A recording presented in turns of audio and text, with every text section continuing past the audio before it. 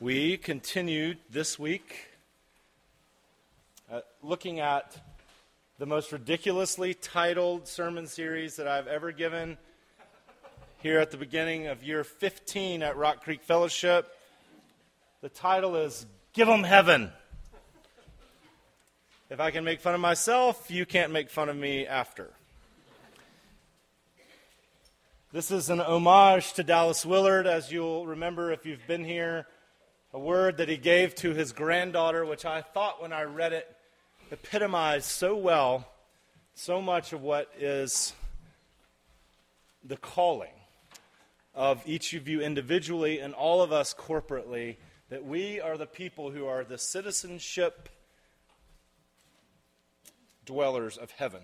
We have a citizenship, says Paul, in heaven, and now we are the community where people are supposed to be able to get a taste of what happens when the life of the heavens comes down and moves into our neighborhood and starts a refurbishment process.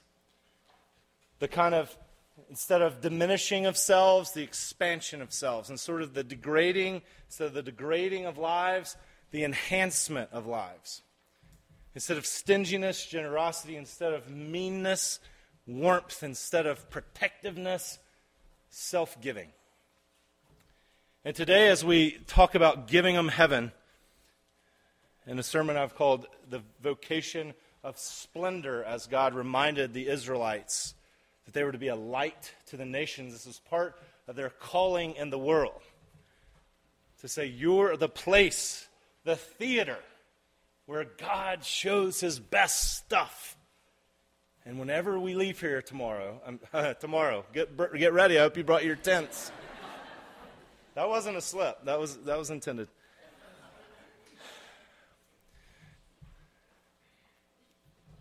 I might go all day. Have you heard that Lyle Lovett song?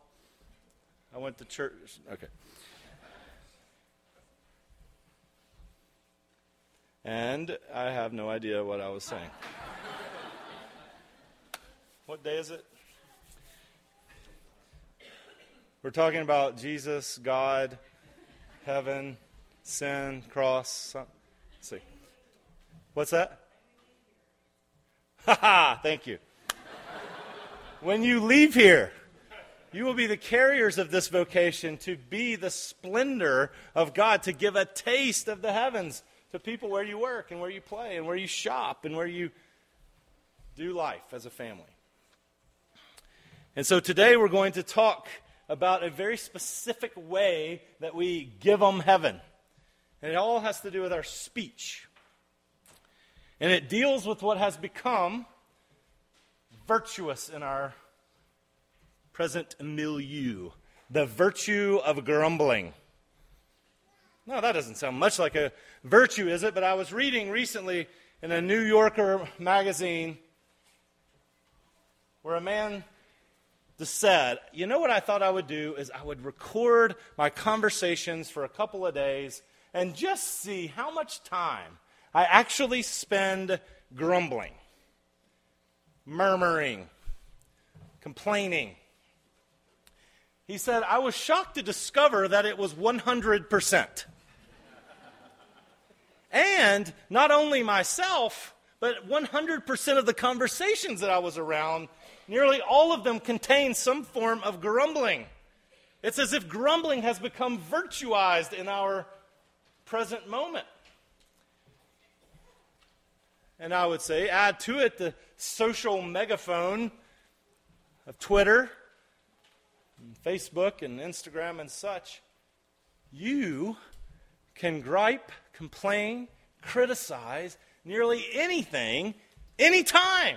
Anytime you have a thought of something that's offensive to you, troublesome to you, that's wrong about the world, that you would fix if you were getting to run things, if everybody had your same wisdom, you can shout it out. Jimmy Kimmel, if you've seen this, if you're under 30, I'm sure you have. If you're not, it's probably not, has this segment called Mean Tweets. Celebrities read mean tweets. And most of them I can't even share here, but his whole point is to get real live people, celebrities, who don't seem like real life people, and have them read on the air actual tweets that people have written on their Twitter feed, or however how you describe it. And so you have these people who read these things, and it goes like this. Gwyneth Paltrow, you are a bleep, bleep, bleep, bleep, bleep. I can't believe you were born. You're such a bleep, bleep, bleep. That's about how they go. It's very kind and affirming. You don't even know what they're saying. There's so many bleeps. And if you've just come to America or to the planet Earth, the bleeps indicate that's a bad word that you can't say in polite company.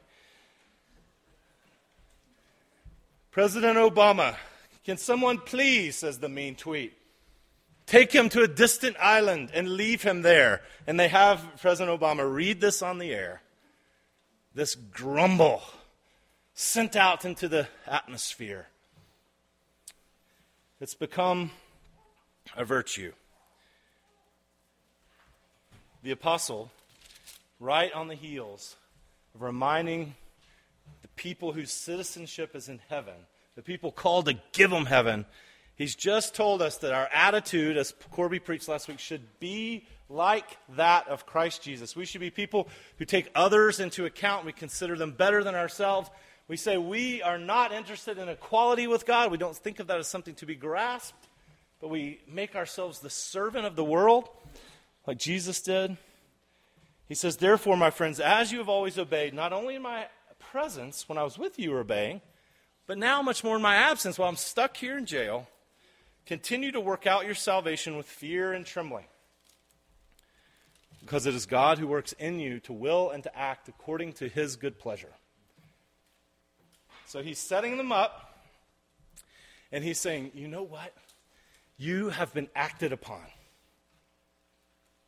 And it's a really good sign, because here is what happens when the life of the heavens starts to get into you, when it starts working into you, then all of a sudden you find this very strange desire where you are actually willing and interested in starting to disobey yourself in order to obey God. Which is good, because as we've said here before, by Jesus' own account, and I'm just flipping the words a little bit, to obey yourself is a dreadful domestic policy. There's so much about you and me that's all so wrong. We're not to be led along by our own noses. It doesn't matter what your strong impulses and desires are. If they're counter to what God wants, you're supposed to disobey them. And here's what happens, though. There are people in here right now, maybe even most of you, who have started, because you've been acted on by the heavens, you've started to want the things that God wants. You find yourself, even if you can't carry it out, saying, you know what, I would really like to be someone who humbles myself. I would really like to be someone who considers others better than myself. I would really like to be someone who thinks about myself less. I would really like to be someone that Jesus could say, listen here, here's your assignment. I just want you to, this is it. This is your assignment. I want you to go home and be nice to your brother. I want you to go home and be nice to your sister. That's it. That's your only assignment. Your divine assignment. Just don't hit your sister in the nose. That's it. And you might want to do it, but I want to hit her in the nose. She deserves to be hit in the nose, you might say. Everybody knows she needs to be hit in the nose. I'm envisioning sibling situations here, small children. And yet, you say, but I want to do what Jesus wants. That, in and of itself, is a feat of the heavens. That people like us could start to say, you know what I want to do? I want to do what Jesus wants. And Paul says that's because God's at work in you to will and to act according to his good purpose. He's starting to hardwire you from the inside out. So he's worked in something that needs to work itself out. And now he tells us specifically how he wants that to be, because he's writing to a church that's in some danger of having some complaining and some griping and some dissension. And in fact, he already knows, as chapter 4 would tell us, that there's some kind of fight between some cleverly named folks like Euodia and Syntyche. Kayla and Andrew, that was going to be your names, but we decided against it. Euodia and Syntyche, I plead with these women to, because it's a feminine name, that's the only reason we didn't name you that, to agree with each other in the Lord. That's what he says. So they're apparently in disagreement somehow. They're fighting against each other somehow. There's some kind of public conflict that he's caught word of through Epaphroditus, who's brought him kindnesses from the church. That's why he's writing this really joy-soaked thank you letter to him. He's in prison. They cared for him. He's heard a report. He's now reporting back. He hears that there's some conflict. We know conflict happens. Think about your own private life. When does conflict happen the most? One of the times it happens is when things start to go bad. If something's going badly inside of you, then you have a hard time not letting there sort of being a volcanic eruption of all the gunk inside of you on everybody else. Or the external stress from the outside. You've got so much to do at work. There's financial pressure. Husbands and wives start bickering. Roommates start bickering. If a company life is not doing well, people start to fight. They start to assume the worst of each other. So it's way more fun to be on a winning team than on a non-winning team. But when stress comes, people start to grumble. They start to complain. Paul's telling them, it's been given to you to suffer. He's realizing that what's happened to him is probably going to happen to them. They're going to suffer. So they got this external pressure and they got this internal pressure. And so he says, here's a very specific way that you can obey God, even when I'm not there, and you can work out what he's worked into you. Do everything without complaining or arguing. Or as I think what Becky read, do everything without grumbling and complaining. No grumbling, no complaining, no murmuring. Do everything without those things. That is a very specific order, a very specific assignment that will help us bring heaven to the earth, to give people a taste of the Jesus life. And so a diagnostic question for you. Who are you making much of these days? Who are you making much of these days? Or we could say, about whom are you making much? But that would be pretentious and you wouldn't understand what I'm saying. Who are you making much of these days? Because when we're told not to grumble or complain, if you're going to figure out why you're grumbling or complaining, in a way, you got to figure out what's going on when you do that. Now, if you can't figure it out, you can at least know not to do it, and you can just not. But it's hard. So it helps to look for a second and realize that when you grumble, when you complain, part of what you're doing is you're making the entire planet Earth very small. And you're saying, everybody around me and all the things that happen in the world should be happening differently in order to accommodate my wishes and desires. Wendell Berry said it like this in Jayber Crow. He speaks of a man who says, he did not complain, for he seemed to lack the instinct of making much of oneself, which complaining requires. Let me say that again, and so if you're someone who takes notes, you can write it down. I don't see any pen. Oh, there I see a pen. She's a college graduate, see? Cum laude graduate. She's taking notes. The rest of you bums are just sitting there.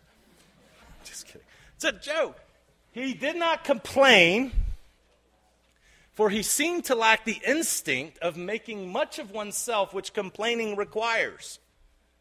See what he's saying? That's why you got to ask yourself, who are you making much of these days? Let grumbling be your guide. If you want to discover who do you make much of in your life, look and see, am I grumbling? Am I complaining? If you're grumbling and complaining, I can tell you who you're making much of. Yourself. And is it changing the world like you hoped? Does grumbling bring about the best future that you were hoping it would? Isn't that working for you? I think it's just like planting poison ivy in your house. The more you grumble, the more poison ivy you're planting there. And you know what? Poison ivy is no respecter of persons. It gets on everybody, and it gets on you. And the more you grumble, the more the ivy grows in your life. You have to make much of yourself. Paul David Tripp, in his elegant and rather distinguished and excessively large mustache, said this. He said, have you ever seen him? He's got a mustache that is larger than this church. And he says, when you grumble, you are saying two things. You're saying, I deserve better, and I know better. The first has to do with this idea of making much of yourself. Whenever you start to notice that things are wrong, whenever you start to be frustrated, what you're essentially doing is saying, I am royalty, and no one seems to realize it. Here I am, the president of my own kingdom, and I walk into my house, and no one is bowing. No one is doing all the service for me that I require. At my work, no one is ordering the market around my wishes and desires. On the team that I'm on, nobody seems to realize my innate greatness. When I'm driving down the road, these idiots who are enjoying the creation don't seem to realize that I did not factor them into my plans when I left late. I arranged just enough time to get there without any other humans on the road. And here they are, failing to appropriate my monarchy in the world. And it's funny because it's ridiculous. What's tragic about it is the ridiculousness becomes serious. And it becomes a time of hurt. If you start to reduce the world down to things that are all happening against you, everything is a calculated offense to you, then everything that happens, since the world doesn't revolve around us, you've heard this, you probably told your kids this, some mama probably told you this. Is something bad about to happen? I'm sorry. I get distracted easily if you can't tell. You and I are people who are prone, indigenous to our own hearts, to making much of ourselves. And if you stop to think, whenever I'm grumbling, whenever I'm complaining, whenever I'm pointing out what's wrong, what somebody didn't do, how somebody didn't come through for me, how someone didn't read my mind, how someone didn't think of me, anytime you do that and you're prone to grumble, if you could pause for a minute and say, wait a second, here I am making much of myself. I'm acting like I'm royalty. But what did Jesus, who is royalty, do? And we're linked to him, you see. He, even though he was actually royalty, the Son of God, he did not equate equality. He did not attempt equality with God. He didn't think that was something that was to be reckoned with. Instead, he laid it aside. So here's what you should do. If you're somebody who finds yourself making much of yourself, your goal can be, hey, Jesus, will you work in me and then work out of me a desire to make much of you and to make much of other people and not so much of myself? And you know what he'll say? Okay. That's what he'll say. That sounds good. I like it that you're thinking this way, you see. That doesn't mean you're going to carry it out perfectly, but it's a good goal. It's a vision you can have for yourself. When I wake up in the morning, when I'm grumbling, I'm wrong. When I'm grumbling, I'm seeing the world as if it belongs to me, and as if God had created all of it in order that it might meet my needs for esteem, my needs for provision, my needs for accolade, my needs to be considered. That's the only reason it exists. Well, there might be other reasons. There might be. You have to find out. If you find yourself being a Grumbletonian, which is a good word, that's what this author of the New Yorker called it, Grumbletonians, you can realize, okay, I'm growing a harvest of poison ivy in my own house. I'm really allergic to poison ivy. That's what I'm thinking of. When the summer gets here, I just kind of freeze up. Because I just don't want, and we live in the woods, which is really helpful because poison ivy grows there. And the dog walks through it, and you're like, I don't want to touch this dog. It's going to give me poison ivy. So I'm thinking about growing poison ivy. That's what you're doing with your grumbling. And you say, Lord, I want to think about you. I want to make much of you and not make much of myself. I want to make much of others, treat them like they're royalty instead of demanding that they treat me like I am. Because, see, we're always urged to think of other people as these are your brothers and sisters in Christ. They are royal creatures. We're never urged to think of ourselves first and foremost. So here's the way you can practice this. Besides thinking of who am I making most of? And letting grumbling be your guide to see who you're making most of. The other thing is this, is you can start when grumbling comes to your lips, when it comes to your mind, you can realize this. I'm telling you this. It's free advice. You can suffocate it. There's a lot of grumbling, a lot of complaining, a lot of murmuring, a lot of critique, a lot of standing at a distance and looking down on everything, poking holes in it, reading people's emotions, figuring out why they're doing what they're doing, reading their emotions, reading their minds, assuming everything that we do, that we feel compelled to say something about. The Bible has this crazy idea that if you can learn to control your tongue, your whole body will follow. That it's like a little rudder on a great ship. That you can actually control the direction of your life by making sure that your pie hole stays shut. That's what the Greek says. It says, shut your dang pie hole. Okay, it doesn't really say that. But it could say that. I could see the Apostle Paul getting a little agitated after a few beers saying, shut your pie hole. But you see, when you shut your pie hole, what you do is you suffocate the grumble. You don't give it an oxygen. It can't grow. It can't be a little tiny fire that becomes a bonfire. This doesn't mean you shouldn't process things with people. This doesn't mean you shouldn't complain to other people sometimes for the benefit of working through something. But some of you, if you look at your life, you're like what this author of The New Yorker said, that's all you do. Is you just walk around in an excessive complaint. Every room you walk in, there's something wrong there. Great. Why don't you not tell us about that? And realize, as Dan Allender has said, the difference between, as we've talked in the past, between like lament and grumbling. The psalmist is very honest to God and very negative to God. He's not Pollyanna-ish.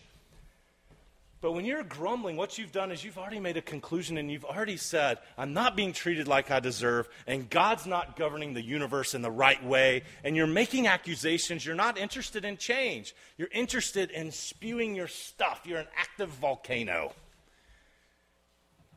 We talked to a girl who was here at Rock Creek for a while who's now living in Hawaii. And she described living near this island where there's an active volcano, and when it releases its volcanic ash, she says they call it VOG. V-O-G, like fog with a V for volcanic. And it's this atmospheric smog that everybody breathes in. She says, I'm allergic to it. And it seems to me that that's a good metaphor for us. We're active volcanoes, and something is always being emitted from us. And if you're grumbling and complaining, you're letting the decaying old man in you, the old woman, the dying part, the part that's to be put to death, you're letting that stink come out into the world. And it chokes people, and it hurts people, and it doesn't make them thrive. I know a little boy who's really funny. And he is taken to doing this, and I've thought, you're going to get killed one day, but it's so funny. But it's also, he's going to get killed. And what this little boy will sometimes do, this nameless little boy lives in a certain town far away. You don't know where he lives. This little boy, though, will sometimes, when he's walking outside, and there are people who are smoking, or, vaping, I don't know. They're smoking outside. This little boy will make sure he gets close enough to be heard, and then he will proceed to go,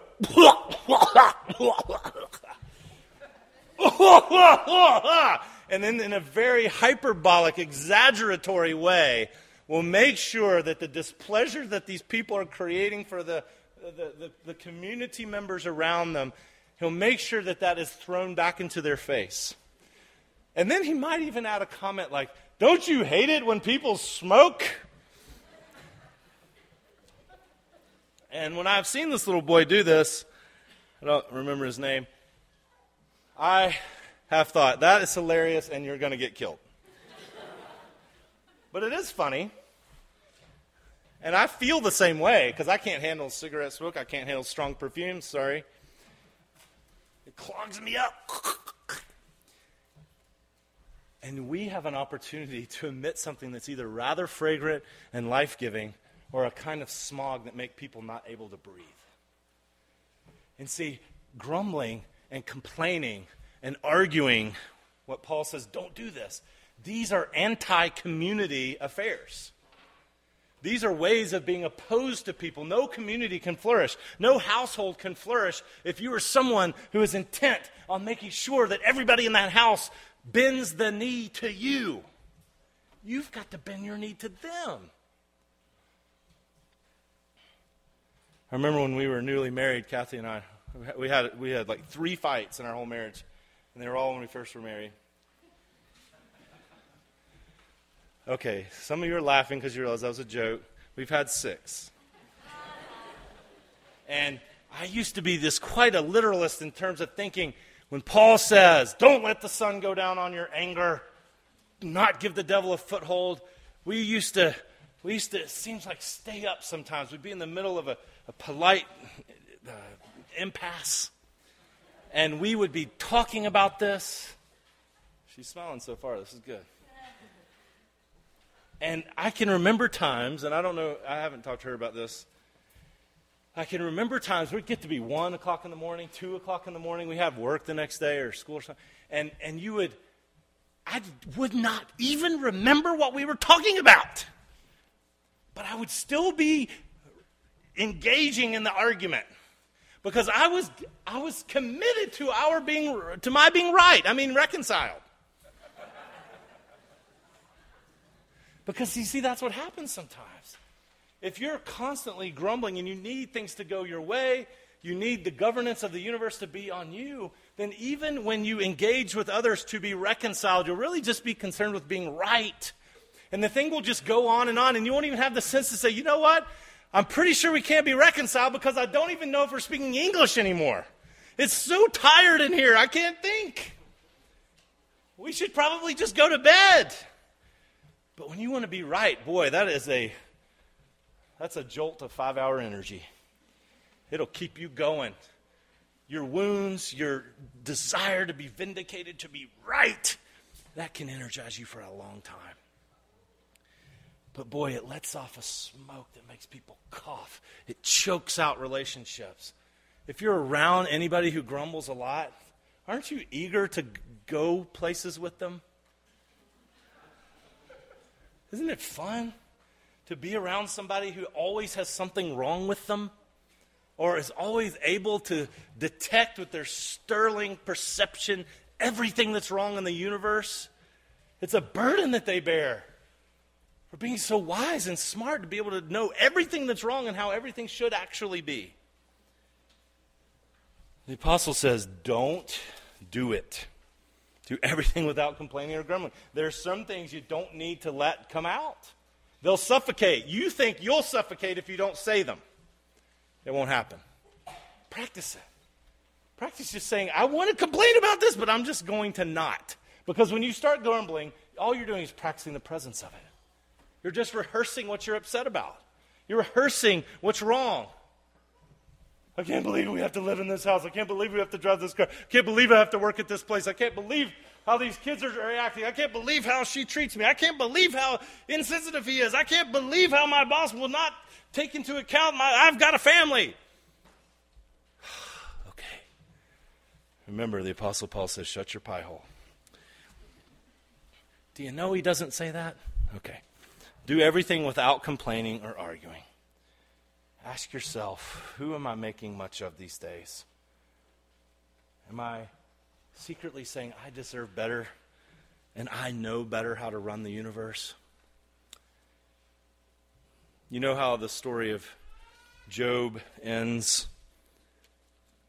After Job has been griping, and rightly so. The governance of the universe has not gone in his favor in a very good way at all. I wouldn't want to be in his spot.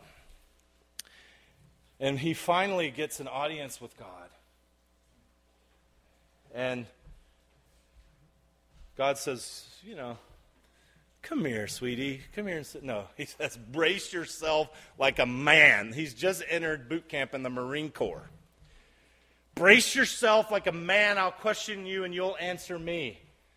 And then he goes off on this sarcastic litany. Listen here, smarty pants, you who know how to do everything. Have you ever told the morning to get up? Excuse me, son, time to wake up. S-U-N. Have you ever given orders to the morning? Have you ever not only envisioned, created, and spoken into being an ocean, but also told the water molecules when they started encroaching on the land, stop right there. You can't go any further. Have you ever been to the secret divine storage unit where God keeps all the lightning bolts? And when he wants them, they come to him. Have you ever had a lightning bolt say, here we are, reporting for duty, sir? God starts to let him have it. Saying, there's so many things you don't understand, but that I do. See, we're people that God has decided to engraft into his replenishment and refurbishment of the world. He has offered and spent himself so that we could be one. And Paul wants us to shine like stars in the universe. And he says if we don't grumble and complain, we will become blameless and pure children of God without fault in a crooked and depraved generation in which we shine like stars in the universe. You can't complain that you know better how to run the universe. You don't. Especially when our God is so good at it that he can take apparent defeat and make it the world's healing in the resurrection and the crucifixion of Jesus. If you want a good pickup line, you can use this one time. This is how I got Kathy to like me, age 14. Can you tell him about the tell a lie? Girl, honey, was your daddy must have been a thief. He stole them stars and put them in your eyes. You can use that. Write that down. Your daddy must have been a thief because he stole them stars and he put them in your eyes. Kathy was putty in my hands when I said that. I don't think I've ever said that with sincerity to her, but it's true. Her daddy must have been a thief. The apostles envision this situation where we are the people that God plucks out some of the illumination of the heavens, and he's put in us. And if we choke that out by grumbling, then the earth is not going to get to see the splendor of God coming through sometimes ratty people like us. But if we choke out the grumbling and we say, God, let the splendor of the stars, let the wonder of the heavens come emanating through us. Let that be a fragrant offering that we have to the world because we know we are governed well and that we've gotten way better than we deserve. So we don't have to complain. And we don't have to argue and we don't have to be right because we have someone to entrust ourselves to, and we offer that to the world. Who are you making much of these days? You'll have an opportunity as soon as you leave church. At least for every individual here, at least 22 things will happen before 4 o'clock today that will give you an occasion to grumble or to suffocate the grumble, to question God's governance of your life, and to say, I deserve better than this, or to say, our God withholds nothing from us and has entrusted us with a vocation of splendor where we are not to let off from this volcano of ourselves a smog that chokes, but a fragrance that people can breathe in and get to know our God. I charge you to carry with you this vocation of splendor by refusing to grumble and complain. Amen.